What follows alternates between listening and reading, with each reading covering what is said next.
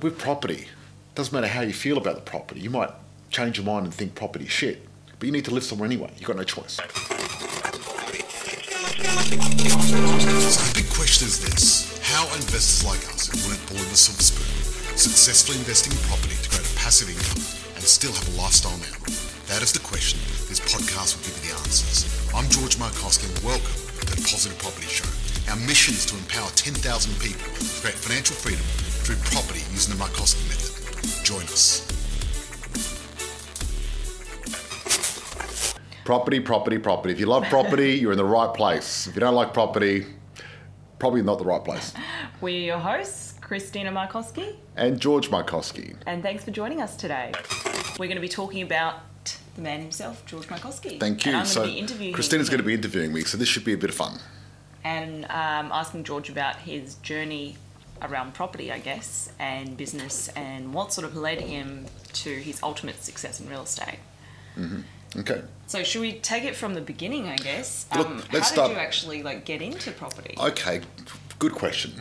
And I think property is one of those aspirational things that lots of Australians want to do anyway. Everyone wants to own a home. The thing is, I'm going to go back one step further. Before then, we're going way back. We're going way back, and see, a lot of people, when they hear that I've been successful in business and property, I became a self-made millionaire by 30, and I retired at 37 with 10 properties, 180,000 a year. Talk about goals. And a lot of people think, wow, your parents must be really good at property or really good at business and everything else like that. Your parents are really rich. Yeah, and no, that's the fact of it is, I wasn't born with a silver spoon in my mouth.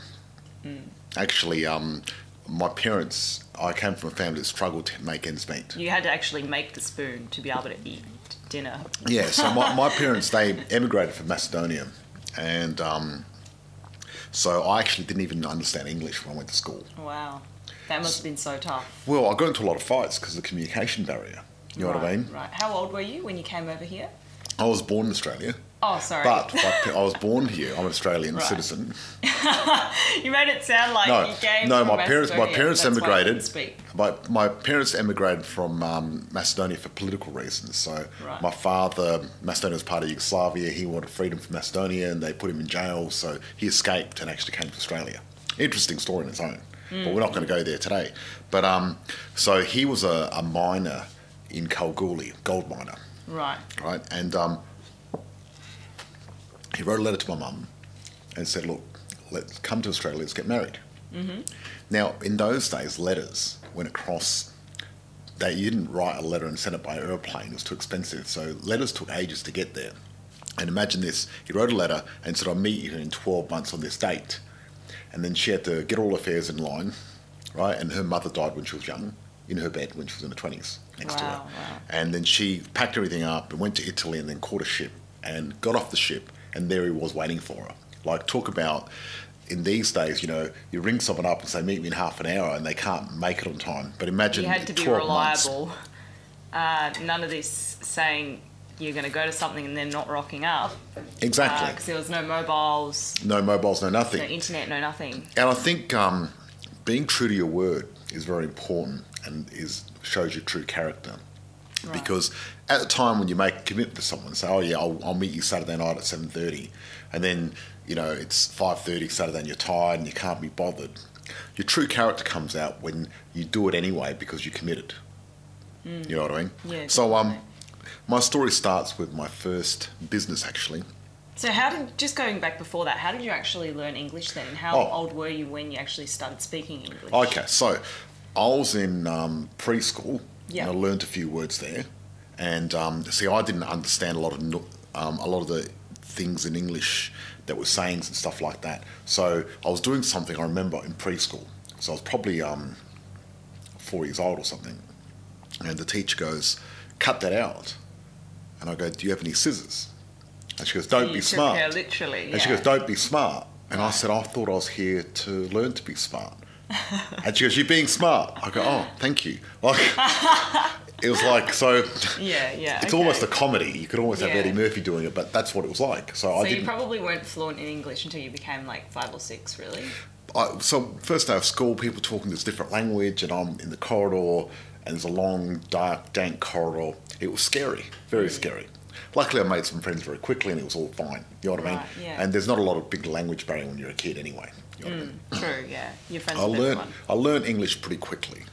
And having my parents not understand English, I suppose, was a bit of a benefit, funny enough. Really? Yes. So you'd think it would be a massive disadvantage? You think it'd be a massive disadvantage. However, a lot of things you can turn into an advantage. So what happened was, when my parents, they had me as the translator.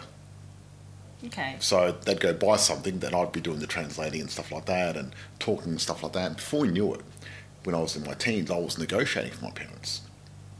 But my father was old school, didn't want to negotiate. He said, that's the sticker price, that's what we pay. You know, otherwise you bring shame on yourself. I'm thinking, why pay full retail when you get a discount? It's not in Australian culture either to haggle a sticker price. Yeah, but me personally, I thought, why would you pay full price? You know what I mean? So even when I was like 11 or 12, what I'd do is we'd have to go, my father loved buying bits of wood and metal to do projects at home. He used to punish me, make me work all the time. And we were buying this metal, right? And I negotiated with the guy, I got a discount, right? And how old were you when you did that? I was probably about 12. 12 years I old. got a discount. And I said to my dad, look, because of it's the beginning of the month, they've actually got a special and they've given you a discount. He goes, oh, great. So I had to make up why we're getting a discount every time. Right, yeah. Because he found out that I asked for one and negotiated one, he would have got me in trouble. Happy. I would have gotten in a lot of trouble.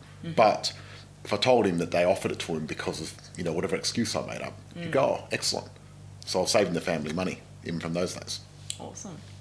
So my first business, because I was always business-minded, Right, and yeah. there was something in me that was entrepreneurial, you know what I mean? Even though my parents weren't entrepreneurial, which is interesting, because they came from a communist country. So they, in those days, it was Yugoslavia. That's where Macedonia was. And a communist country, they try to break onto the entrepreneurial spirit out of you. Right. The communist way of thinking, the socialist way of thinking, is they want everyone to be the same, everyone get the same pay, we're all equal, blah, blah, blah, blah, blah. Don't try to rise above anyone else, and if you got money, you're a bad person. You know what I mean? There was a big stigma when it comes to money, when it comes to communism. Obviously it doesn't work because they're not communists anymore. No, look, they were socialists, not communists, but Right. socialism doesn't It's like, how long can that actually last in the society? Look, before- you end up with a society of people that are lazy Yeah. and people that aren't doing their job. Because I remember when I was 10 years old, we went back. And then it was Yugoslavia. We went there, and you go to a store, and people just ignore you because they get paid whether they work or not. So they don't give a shit. I see that a lot in Australia these days too, though, like with people that are on hourly rates. Like if you walk into like a retail store, for example, they ignore you and are pretty lazy. But whereas places where they've got obviously a base wage, but then they've got that incentive for commission, they actually do really good service. Or if they're the business owners, they are really good at service. And they say, hello, how you going? sometimes business owners are hopeless. I've seen some that are really it rude. depends on the place, really. So with socialism over there, what happens in socialism is it's a very central bureaucracy. So instead of having the market telling you what's going to happen, what happens is someone up top has got a position. Yeah. He's in charge of supply and demand, and he goes, okay, we're going to need this much oil this month. That's how much we're importing. He just picks a number out of the sky. No, he uses some sort of scientific method. But Right. you can't, with capitalism, what's good about capitalism is supply and demand keeps the balance going. So in a Yeah. capitalistic society, you've always got supply of what you need. Yeah. Where in communism and socialism, you've always got something that's lacking. So when I was there when it was 10, there was no sugar and no oil Wow. in the whole country because some idiot at the top didn't know what he was doing. So people were scrounging around to get oil and sugar, and you weren't allowed to import things, and no one's allowed to buy and sell things because that's against illegal. That's just a recipe for disaster, though. Oh, look, socialism is a complete recipe for disaster, right? We've learned from the mistakes. We've got to stay away from that crap. Capitalism's not perfect, but it is probably the best system we've got at the moment, Yeah, absolutely. which is great. I mean, I'd love to see what comes next, which is going to be even better. But the one good thing about capitalism, it's got very strong property rights, and that's why it's so powerful. So entrepreneurship was not in the DNA of my parents at all. But funny enough, that's probably what made you interested in it. I know, but why was I interested at 7 to be an entrepreneur? Like, that's pretty young. Because your parents knew nothing about And it. in those, yeah. So anyway, so 7, what happened was my mum was industrious. So Right. she's the one that got me to do a paper run, right? Okay. And then she was helping me out with the paper run and rolling them all up for me. So we used to do the messenger press. So on Wednesdays we'd deliver the paper and throw it at people. And I had a little area, I have a little map, and I'd have to go to And every this was street. your first business that you Yeah, started? and then what I did is I could really bang out and roll those papers really quick, especially getting my mum helping me. So then I thought I'd get a few friends from school, because we used to get like 2 or 3 cents per delivery, per paper. So I'd offer them a cent to do it and set it all up. So before you know it, I started growing my territory, and I had this territory, then one next to it, and the other one, and I had more and more people, and I had 3 or 4 guys working for me. That's so cool. And I was making $20 a week in the 70s, which was quite a bit of money. I mean, back in the 70s, you could buy a house for $5,000. Wow. Oh, You know what I man. mean? So, If I had a time machine. yeah. So what happened was, so that was my first business, and I suppose I knew from a young age that it was up to me to become successful. You know what I mean? So when we went overseas when I was 10, I was actually cashed up. I had lots of cash with me. You know what I mean? You know, people were very surprised. Like, I used to go to the Royal Show, and I'd, bring a couple of $100 with me. You know, as an 8-year-old, like, Wow, yeah. what the hell? Like, most 8-year-olds had like 20 cents to their name, and I had like $200, like, So I think I was lucky because of that, but also I guess one of the things I've always been really into learning, and that was partly from my father and one of my teachers. Right. So my father used to always quiz me. He used to always make me work. I wasn't allowed to play, so I'd always have to help him work and chop some wood and straighten out nails and dig holes and fight bushfires. Fighting a bushfire. Tell us a little bit more Yes, about so that. I guess occupational health and safety was out the window.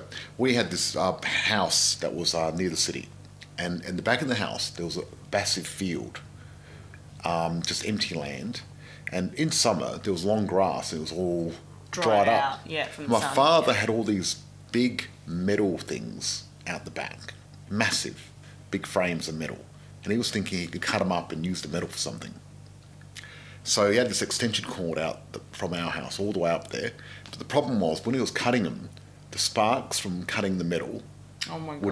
would hit the grass and start fires. Yeah. So instead of thinking, well, maybe I shouldn't be doing this now, he said, George, your job is to find these sparks and put them out. So did you carry around like a bucket of water? No, I carried it out of towel, and I just... Oh, right. But one spark was too much, and the towel didn't help, and it became bigger. So we had to my run and get God. water and pour water on it. So how old were you when you were doing this? I was probably about 6 or 7. 6 or 7-year-old fighting bushfire. Fighting bushfires. Oh my Crazy. God.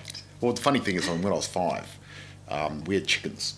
And we grew our own chickens, and we had our own garden, and that was a very traditional, sort of like a village lifestyle. That's what they did in the village. Yeah, back and my in father would Macedonia. kill the chickens and all that, and I'd have to help pluck them and do all that sort of stuff.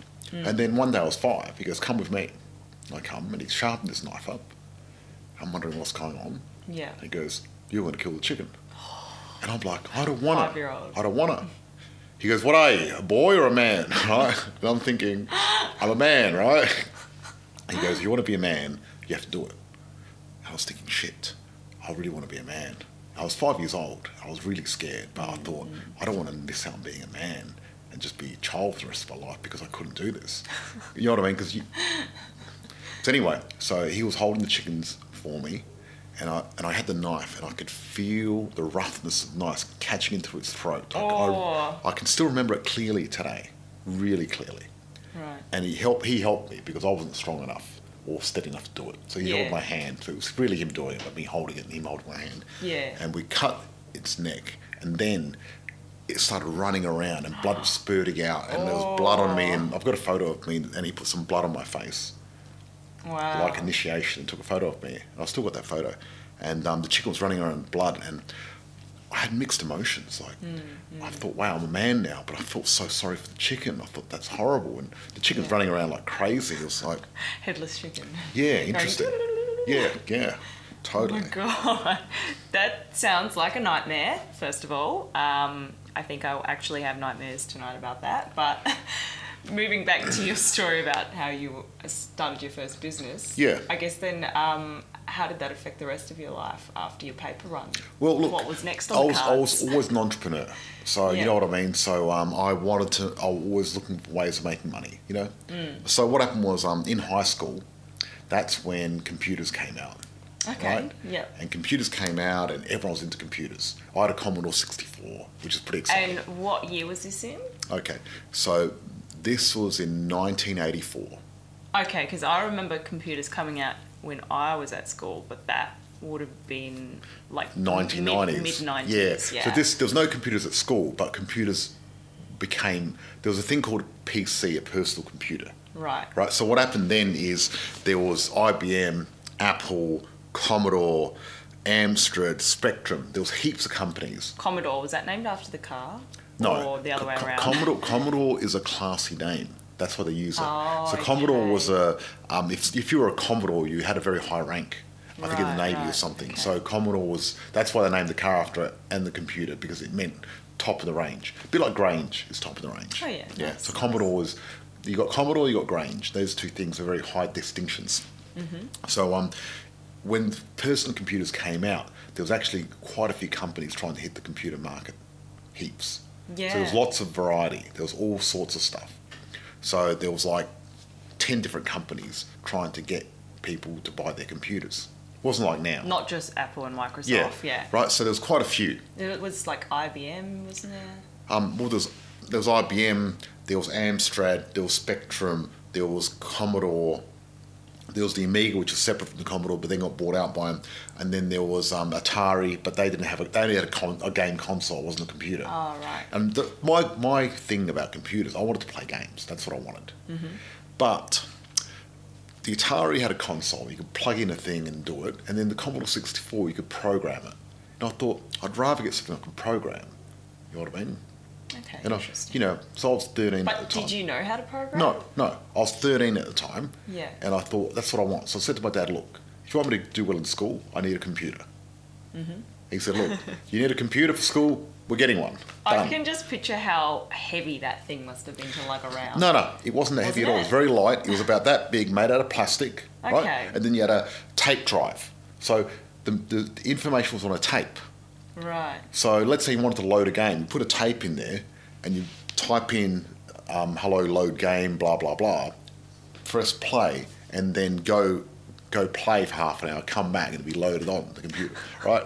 And it had 64 kilobytes, which is one of the most powerful computers, but nothing. Mm-hmm. Like your phone's got gigs now, you know what I mean? Yeah. So then what I did is I got some books on programming and started programming my own games. Okay. Right?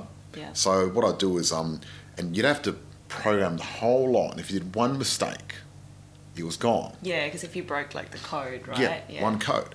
So what I did is I got my sister to type it in, and I'd just tell her what to type. I was always going to delegate it. Delegation, right? yeah. Delegation.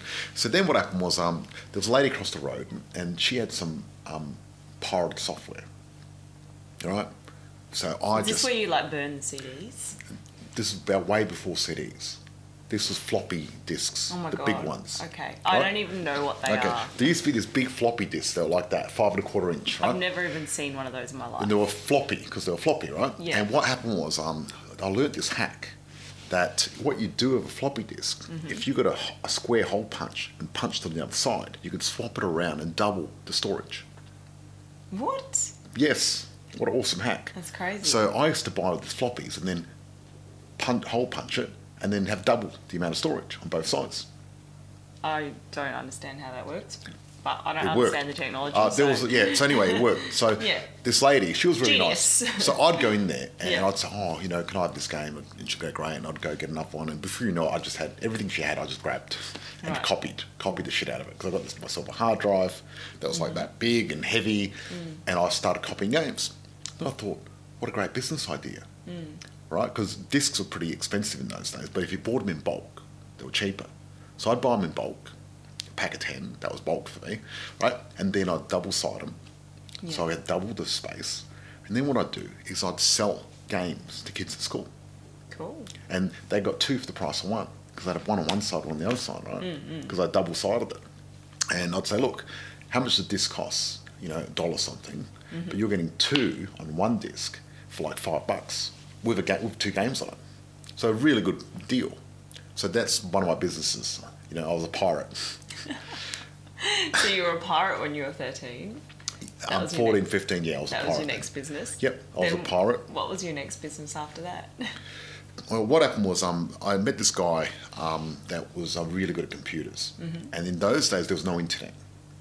But there was these things called BBX bulletin boards where you could dial in on your computer. So I had this modem where it was about that big, and you get your phone and you put your phone on it, and the modem would go and make noises and communicate. And I downloaded this program. I had an Amiga. I upgraded to Amiga after that because that was an amazing computer, totally amazing.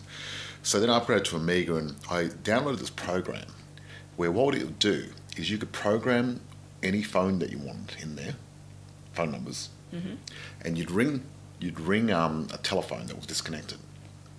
And when it said this number's disconnected, after the second time, there'd be a slight pause, where it, right? You play the tone, that communicates to the computer, goes through that number, and you can dial anywhere in the world free of charge. Oh, wow.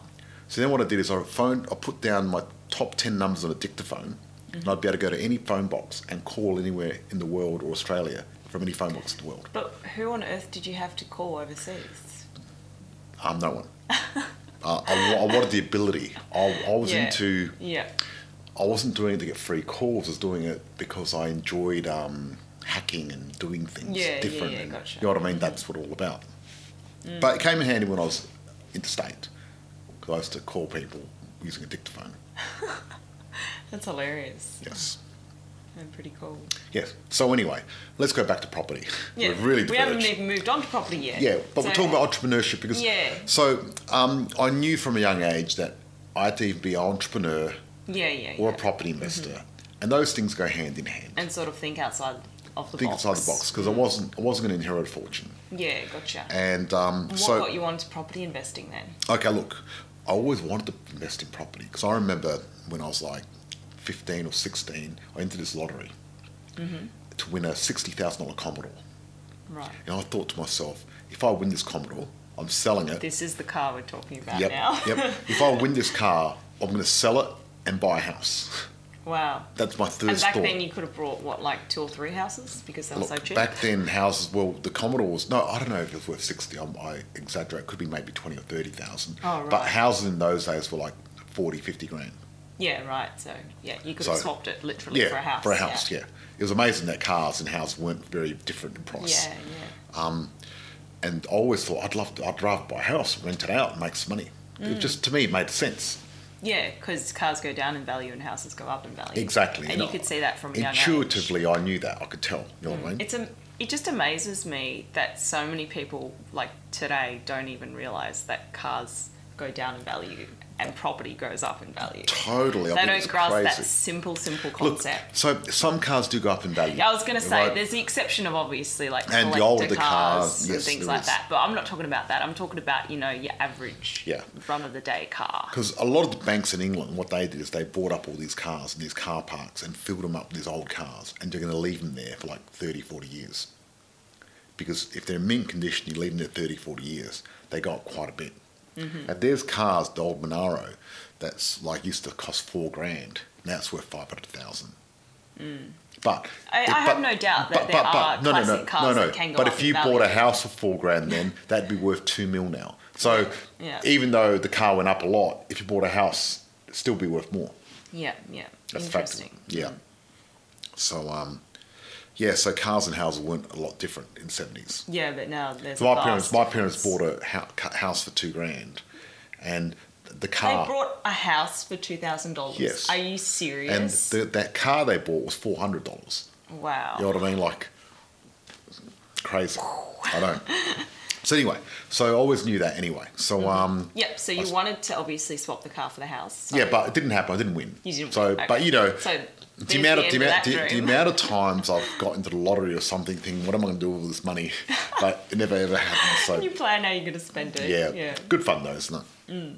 So anyway, so in my 20s, I was doing a lot of sales jobs and everything else like that, and when I moved back to Adelaide, I thought now's the time to buy a house.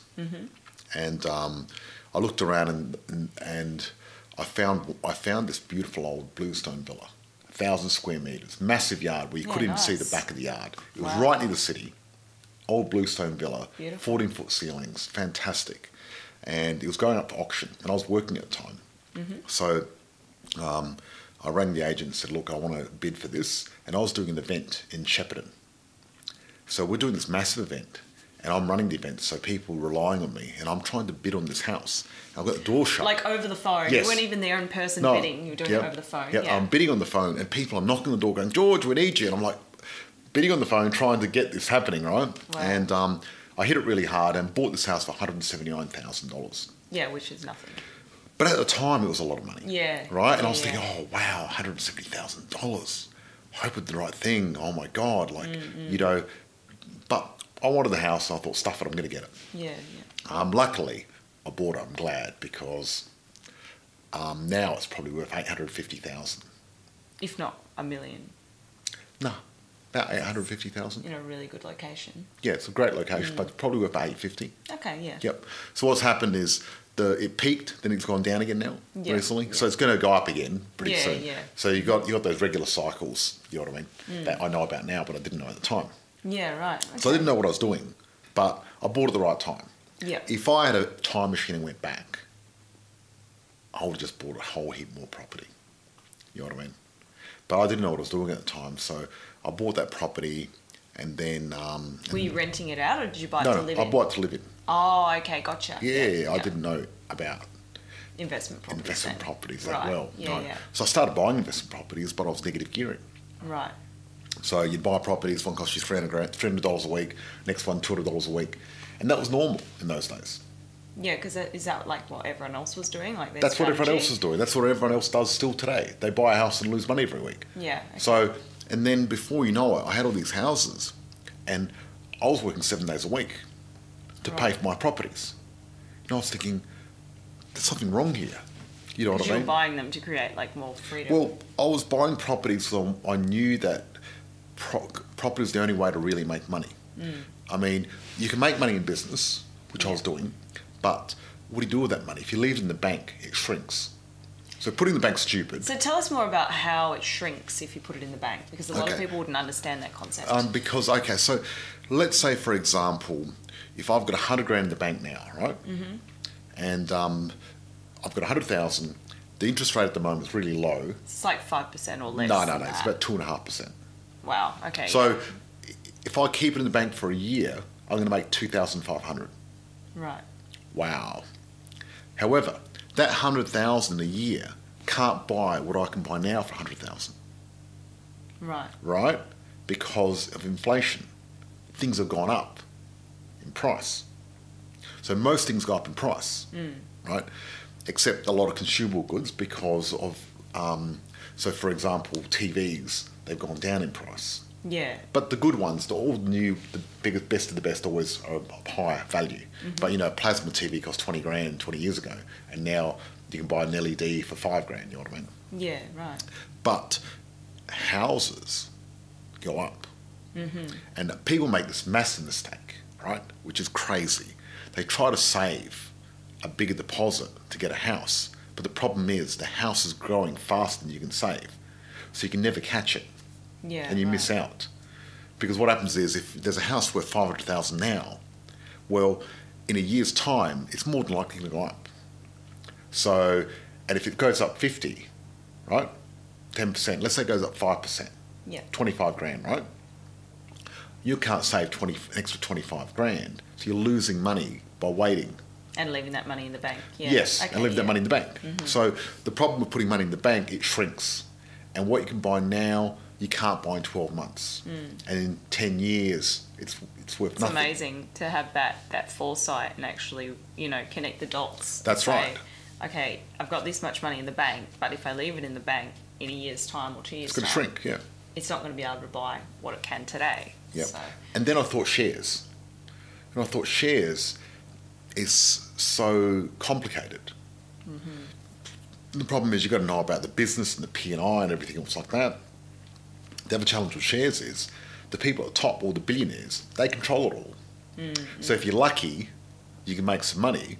Yeah. But if you're a mum and dad investor in the share market, you're going in blind. You've got a blindfold and you're cruising around. And if you make money, it's just because of luck. It's not very different from gambling. Slightly better, but not a lot better. Right. And then I thought, okay, what's that thing? They don't say safe as shares, do they? No. No. They say safe as houses. If you go to a bank and want to borrow money to buy shares, you need a house as collateral. But if you've got shares as collateral, they won't give you a house. No. They won't give you money for a house. You need the house as collateral. Yeah. So the banks are pretty smart. They know what's going to go. They know something we don't. Yeah, and also shares can go down to zero. Yeah. So people can, there could be a company called XYZ, right? Yeah, yeah. It's a great company. Then the CEO might say something stupid and go on Twitter or something. And before you know it, everyone changed their mind about the company.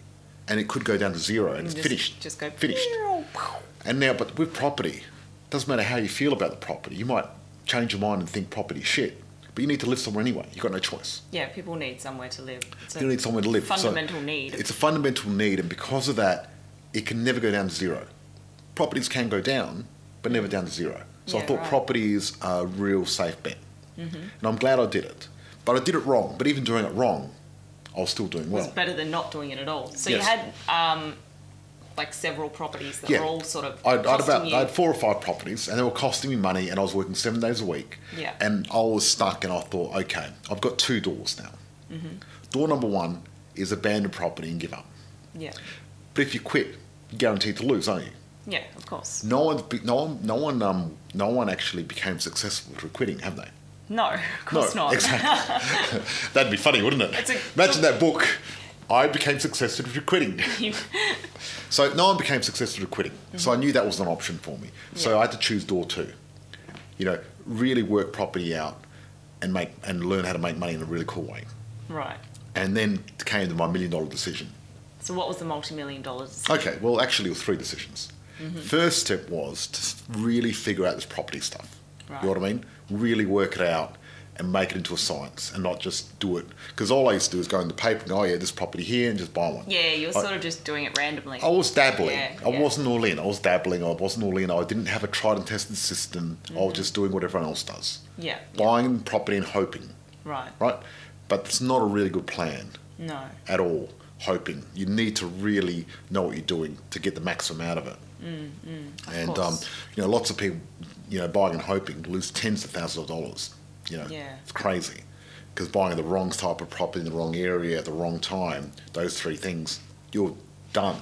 You're finished. And the problem is, why a lot of people have a bad experience the problem is if you do it wrong to begin with, that could set you back 10 or 20 years. Yeah. Now, if you haven't got 10 or 20 years, you're screwed. Yeah, definitely. But if you do it right, you can save 10 or 20 years and really make a massive difference. So the second thing I did is I decided to ignore everyone else giving property advice. Right. Because they're all they didn't have runs on the board. And they're all... And the funniest thing is a lot of people have an opinion, but they've never actually invested in property themselves. Well, the problem is, you know, I went to all these seminars and everything else like that. And I remember I went to one seminar and I bought this big box of VHS tapes and manuals, and there was like 50 different strategies on property, and I brought it home, put it in my lounge room and put one tape in, and I started learning it all, and it was like 50 different strategies. What do I do? And they were all good on paper, but in real life didn't quite work. Right. So this whole, you can make $100,000 overnight and do this and do, you know, buy options and all this get rich quick stuff in property. Yeah. Personally, I think it's a load of bullshit. It's very risky. And yes, some people do get there, but most people lose money doing this. There's no such thing as free lunch. And it sounds like a full-time job as well. There's no quick way to do it, right? So the third thing I did is I decided to find people that actually had real life results that I wanted.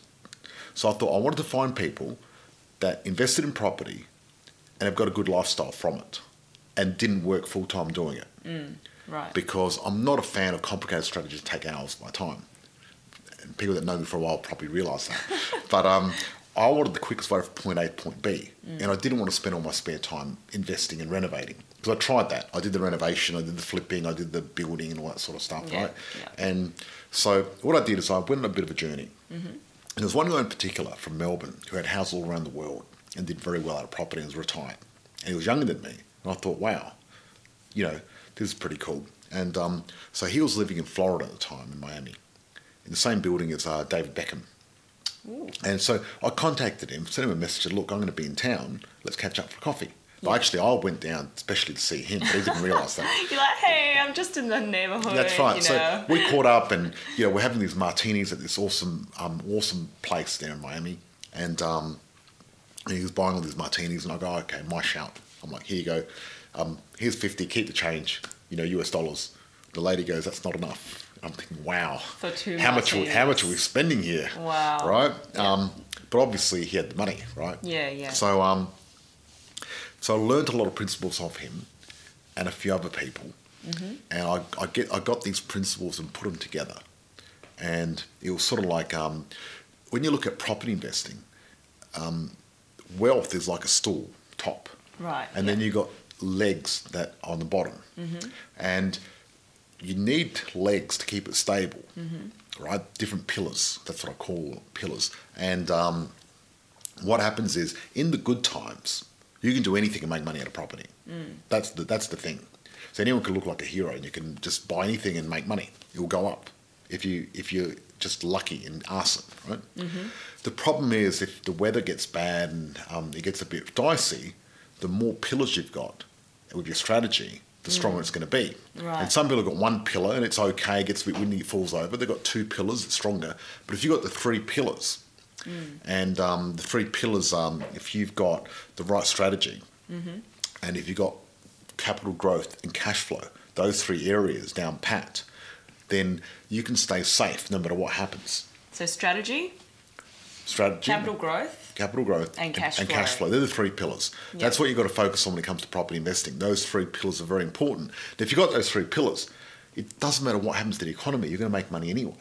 Right. See, during the GFC, and after I learned these pillars, and in each of these pillars there's three different strategies. And how did that change, I guess, more or less, the properties from you losing the money each week? Yeah, so if you really got the right principles, I started buying properties for $30 a week.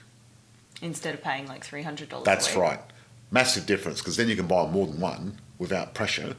Yeah, But wow. also after a year they go up, so they cost you nothing. So what the heck is this strategy? What is it? Yeah, okay. So what it is, it's a bit. I'm not going to be able to explain it all now, but during this podcast, I'm going to go through all the different pillars. So there's 12 different principles Right. that you got to follow, and these 12 principles are like 12 commandments of property. Right. And really, if you follow those, you can't go wrong. They're really amazing. And I was lucky to sort of extract them from different people and codify them and make them to a system. And if you follow these 12 principles, you're really safe because you can turn a negative property positive. And if you get the right structure and you get your timing right and get it in the right area for less than $30 a week. I mean, think about this. If you've got a property and it's going up only 5% a year, right? 5 to 10% a year, because properties average 7 to 10% a year. Every 7 or 10 years, the property's going to double. And if you can get a property for $30 a week and it's doubling in 10 years, you're laughing. Yeah, and I'm being conservative here. I mean, I've had properties double in 2 years. I bought a property in Perth and it cost me about $220,000. Went up to $500 in 2 years. Wow. It was awesome. I bought that over the phone. Again, another one brought over the phone.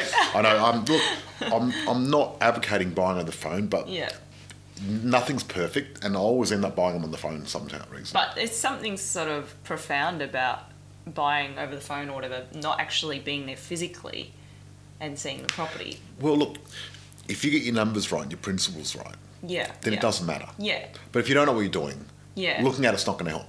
No, of course not. Do you understand? Like, looking at a property doesn't help. Knowing the numbers and the research is what helps. Right. That's the difference. So a lot of people get confused. Yeah. And they think, okay, I want a property near me so I can look at it and drive past it. Why do you want to drive past it? That doesn't add value to the property at all. No. Not that I've seen it. Like, I've never seen, okay, I've driven past this property 20 times, now it's worth $100,000 more. It doesn't matter. The property doesn't care if you drive past it. No. Looking at the property, unless you've got some magic ability and look at the property and know it's going to make money, well, looking at the property doesn't help either. No. It doesn't, obviously. But doing the right research and having the right numbers and knowing what to buy, how to buy, when to buy, that's the key. So with my system now, I don't need to go to a property. But, you know, when you first start out, you might want to do that to feel comfortable, right? But my comfort comes from numbers and the research. You know, if I know this is going to go up. I mean, when you buy stocks, you don't go look at the company. You don't fly down there. So, I mean, think about it. Like, you know, imagine you bought stocks in Apple. You're not going to fly to wherever their head office is and go visit them and say, hey, let's check it out. Oh, now that I've seen Apple, I'm okay, I'm good to go, I can invest. Or Google, you don't go to the headquarters, do you? No. So property, what's the difference? You know what I mean? Look, if you're buying a property to live in, you want to look at it. Obviously, yeah. Because you want to know you're going to like it, you know what I mean? But if it's an investment, you don't need to physically see it. Not necessarily. I'm not saying it's bad to look at it, but it's not, I don't know if it's going to help. Because I get a qualified building inspector to look at mine before I finish. Because he knows what he's doing. I don't. So the key is, I suppose, is one of the things that I do is I'll outsource everything to professionals. Right? So that way I'm spending less than 10 minutes a week on my properties. I get them to do all the hard work. Yeah, awesome. It's a tax deduction. And how did you find the right team? Oh, look, took me many years to find the right team. But having a circle of safety and a team of professionals that know how to work with each other is very, very important. One of the strategies that's important. You know what I mean? You don't want to go willy-nilly or get the wrong people. Some people just don't know what they're doing. You know what I mean? And these days, finance is very difficult. And you've got to be very smart the way you navigate finance to get it right. Okay. Because the more properties you have, the harder it is. Right. You know? And as you know, 70% of people that join our program think they can't get the finance, don't know how to, or have until we previously coach tried them and through it. failed, Yeah, because we have to guide them through it. You know, because you can't get a square peg and put it in a round hole. So with finance, you've got to look at what shape that peg is and put it in the right hole, the right financier, the right way, and everything else like that. You've got to get it right. Yeah, very definitely. important. And being market ready is so important, because when the market's booming, you want to be able to take advantage of things and get the property. Absolutely. But you know, it's always been an aspirational dream of everyone in Australia to own a property. And so using this system, right, I ended up with 10 properties at 37. And with 10 properties, I was making $180,000 a year without getting out of bed. Wow. Boom. That's awesome. Yeah. That was awesome. So I thought, excellent. And I wanted to live on the beach. And properties then were about $1.8, $2 million on the beach. And I did the calculations, and it cost me probably $130,000, $140,000 if I bought a property with all the interest, 7% at the time, and council rates, all that other stuff. And I thought, well, I'm making 180. And if I spend 140 on my dream home, I've only got 40 left, which $800 a week, not a lot of money. No. So instead what I did is I ended up renting a property for $1,000 a week. Okay. Then I had $130,000 left over to spend. Yeah, awesome. Which is pretty good money in those days. You know, that was 10 years ago. And that's why that article in realestate.com, they did an article calling the property guru. What do they say? That helps people retire in their 30s, which I do. Yeah. But they said that I rented, which I did. But, everyone thinks that I'm renting still, right? Yeah. And what I did is I pulled out $350,000 and put it into an offset account out of the equity of one of the properties, and then used that money to buy a convertible Porsche, to travel around the world and party. I mean, if I went back in time, there's one thing I'd do. I'd probably spend more money. I was too conservative. Wow. Yeah, I was too conservative. Okay. Because when you've got money in an offset account the right way, it protects you. And I did it that way on purpose, because I thought, I've got no job. This is my only income, so I need an offset account as a buffer. What would have you spent money on? Just as a side note. I don't know. You're saying you wish you had spent more money. I don't know, to be honest with you. I don't know. But sounds like you had the right balance then. You know me, I like to spend money. You do. I enjoy it. I mean, if there's anything I really want, I'm fortunate enough to just be able to get it, you know, which is great. And, you know, I think that a lot of people get confused, and they're like, oh, you know, money's not important, blah, blah, blah. You've got the 7 areas of your life, right? And money is one of the cornerstones in the capitalist society that you need to help you with everything else, right? So I don't like money for the sake of it. I like what money can do for me. It gives you the lifestyle. Well, it gives, exactly, because you can have lots of money, but if you haven't got time, you've got no lifestyle. Because there's lots of people, I know people that work 70 hours a week, they earn lots of money, but they've got no time to spend it. Yeah, what's the point? right? And they paddle and tax anyway because they've got no idea. You know, And then you got time people, for dollars. and then you got people that are unemployed, have got lots of time, but they've got no money. So you can't really do a lot. But when you got money and time, those two things together, that is the key to creating more meaning in your life. Absolutely. And meaning is important. So a lot of people confuse money and go, oh, well, you know, if you want money, you know, you're a bad person or whatever. There's nothing wrong with money. It's a good thing. But money is just a tool. Let's remember, you know, you can't eat money. No, you can't eat it. Yeah. Warm. But it's a tool, and but it does give you more meaning, because if you're Yeah. too busy slaving around trying to make money, you can't create more meaning. And I was fortunate when I retired, I had enough money to pay off my parents' home, because they did it the old way, and they saved money, didn't go out, and every cent they put into the mortgage, and did it the old way. And then I made all this money. I said, Mum and Dad. And I just paid off their mortgage in one stroke like that. How awesome. And then bought them a car and said, look, go on a holiday around Australia. You have to. And I forced them to go on holiday. And then after that, I took my parents overseas. Twice, actually, to Macedonia. Which was so cool. awesome. Yeah. And I lost my mother 3 years ago, which was very sad.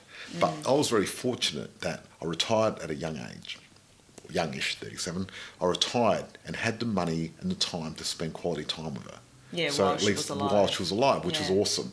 Yeah. Which a lot of people don't get to do. And would you attribute, I guess, investing in property and having that income from investing in property to part of your success of obviously having the money to then be able to have the lifestyle and the freedom to have more meaning in your life? Yes, totally, absolutely. So you use property as your vehicle for wealth creation, in other words? Yes. So property is the one cornerstone that has helped me get the lifestyle that I want to, which is awesome. Like, I'm very fortunate. I'm very grateful every day to live a very abundant life and an awesome life, which is great. And property was the key. Yeah, Without awesome. property, I would not be living the life I've got. And, you know, so what happened was, like, for example, when I met Arnold Schwarzenegger, he was telling me the story where he actually made his success out of property too. So what happened was, Arnold Schwarzenegger, he was a bodybuilder, as we know. Yes. I'll be back. I resisted not to say that to him when I met him, by the way. Thank God for that. I know. So anyway, he was a bodybuilder, and then there was some sort of natural disaster in California. Right. And he started a business where he was helping people rebuild their retaining walls and houses and stuff like that. And he got all the bodybuilders because they had lots of muscles to work. That business made him the money, and through that he bought property. And through property he had financial freedom so he could pursue his acting career. Mm-hmm. And if it wasn't for property, he couldn't have got where he was with acting, because he was a bodybuilder with a funny accent. So there's actually a lot holding him back. But he had the time to get the right roles and work hard instead of some B-grade roles. Because the problem is, once you get too many shit roles, then you're stuffed. And he reckons that was his whole success was property. Wow, yeah.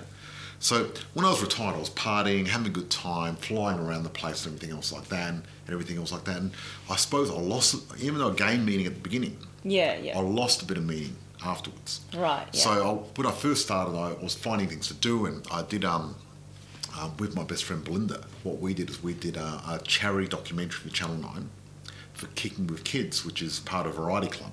And we raised $225,000 for children with special needs. That's amazing. Which is awesome, right? That's awesome. And we did a documentary, we were on TV, and it was a lot of fun. And we got to go on Kangaroo Island, and we had all these famous people, famous basketballers and rock stars, and we had like Dave Gleason from the Screaming Jets one night playing acoustic guitar at the fireplace, only 3 or 4 of us around him. How cool, yeah. It was amazing, like things that you could never get. But I lost a bit of meaning, and I was getting up later and getting lazy, and I was searching for meaning, my purpose. And then I was lucky enough to go to a dinner with Tim Ferriss in Melbourne.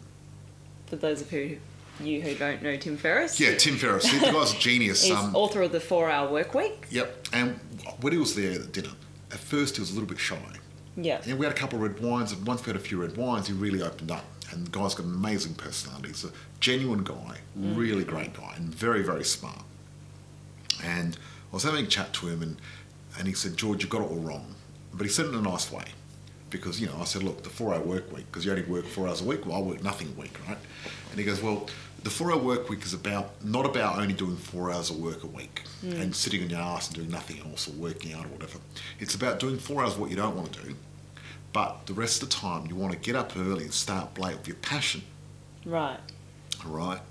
So I'm thinking, interesting. And he goes, look, if the world needs it, if you love it, if you're great at it, and you get paid for it, that's your purpose. Awesome. So coming away from that, I thought, what is my purpose? What am I great at? What does the world need? Right? What do I love doing? And hello, property. Right? Yeah. So I thought, why don't I help people invest in property and show them my secrets? Because a lot of people are asking, right? Yeah. So I decided to formalise and came up with Positive Property Blueprint.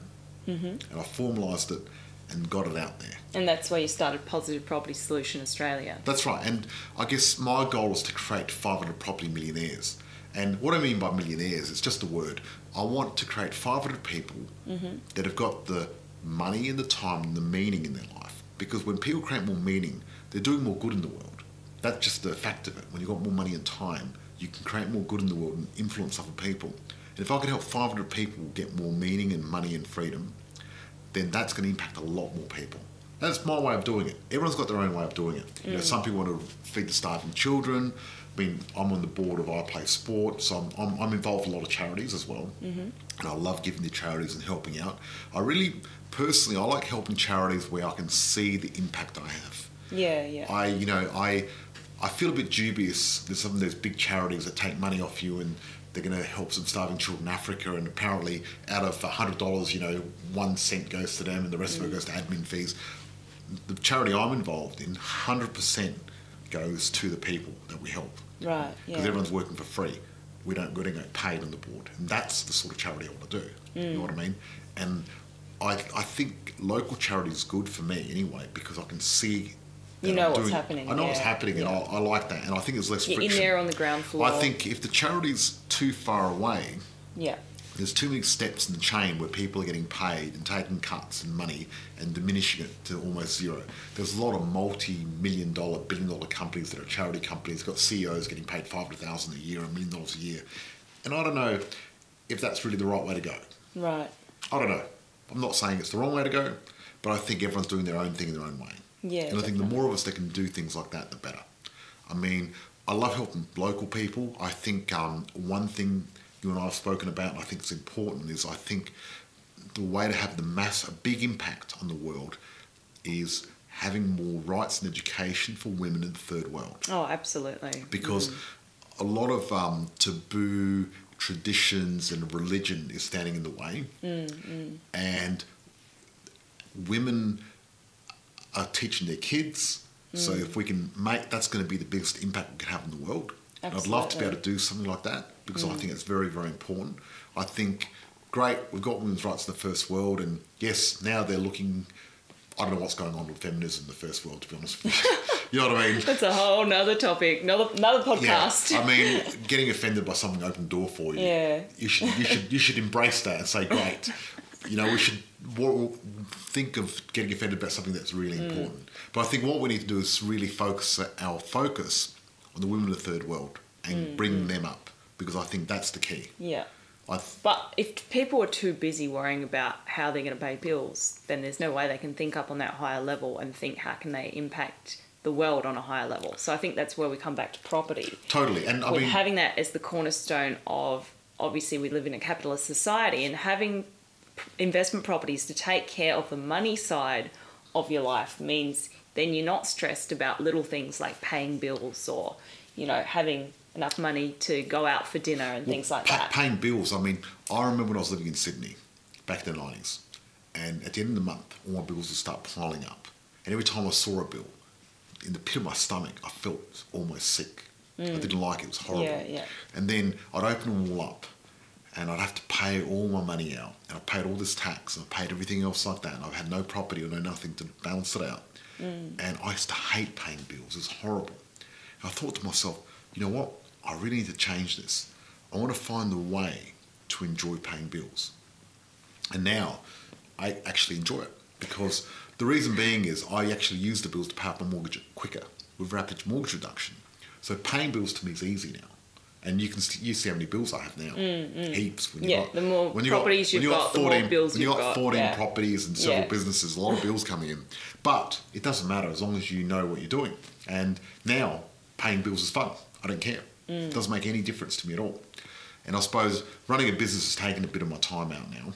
And what I really want to work on now is automating more of the business so I can impact more people. And I've got more time to focus on bigger goals. One, having a lot of fun and travelling, personal development, health, but also seeing how we can impact women in the third world and help them get more rights and more freedom. You know what I mean? I think that's a keystone. And if we can think of something, that'd be great. And if anyone of our audience can help us, that'd be awesome as well. Because I think the key, it's like Maslow's needs. Once you get up that triangle, when you get more successful, you want to give more and help more. It's only natural. And you get a lot of have more impact. Yeah, look, definitely. More purpose. I get a lot of satisfaction out of helping people. I love it. And it's really good. I love it when we get someone joining our program and they've got no idea. And the confidence and their happiness level goes up. And you see them 2 years later and they've bought 2 or 3 houses and one's gone up 40 grand, the other one's gone up this much. But not only that, it has an impact on the rest of their life in other areas, and they usually get better, higher paying jobs as well. Yeah, I know. Because they've got the confidence through investing in property. Oh, look, I really enjoy the impact we have on people and how we can help change people's lives. It's pretty amazing. Yeah. When you look at those 7 areas, we could have hit another area which would have been difficult. Yeah. But the money side... Because we care a lot about health as well, obviously. Yes, money's nothing without health. Like, money is just a tool to help you other 7 areas. But you can use money to get more health. Totally. Like, you can buy organic food, Yeah, you can buy a hyperbaric oxygen chamber, which I've got, a sauna. Yeah. I buy a lot of health stuff. I spend a lot of money on health and stuff like that, because I love it. And I spend a lot of money on travelling and having a lot of fun. You did your diving licence recently. I did, yeah. And we're planning on going to the Galapagos Islands. Certified PADI diver. So well done, baby. That was a pretty big thing to tick off my goals list, which I'm happy I achieved in 2018. So that's what I'm doing at the moment. And I suppose what's going to happen is... How many members have we got at the moment? Around about 220, just over 220. We've got over 220 members at the moment. 220 people, which so is we're making a big dent in getting to that 500 overarching goal of 500 property millionaires. Yep. And then we're going to be able to travel around the world and educate them and help them. Absolutely. Which is awesome. And What's the best way for people to get involved and find out more about how they can invest in property? Look, I suppose what you can do is go to our website, positivepropertysolution.com.au. And join us at our next webinar. Yeah, or just check it out or whatever. We also got the community on Facebook, Positive Property Club. Our Facebook group, yeah. And look for Positive Property Club. You can join there. Yeah, I do a lot of posts there in Positive Property Club, live videos and stuff like that, and have a bit of a chat to people. But along this journey, this podcast, we're going to be doing a lot of stuff and teaching Giving you guys a lot of great information. Look, I want to give people as much information as I can. Absolutely. I really enjoyed this. It's good fun. Some really big rocks that you can dig into and... Absolutely. Actually useful information that you can then go and implement. Yep. So, check us out if you want to find out some more info. Thanks for joining us on our first episode. It's been pretty casual and relaxed, and we want to have a bit of fun with this, and let us know what you want to hear about. But I think what we're going to do to start off with, we're going to go through 12 areas.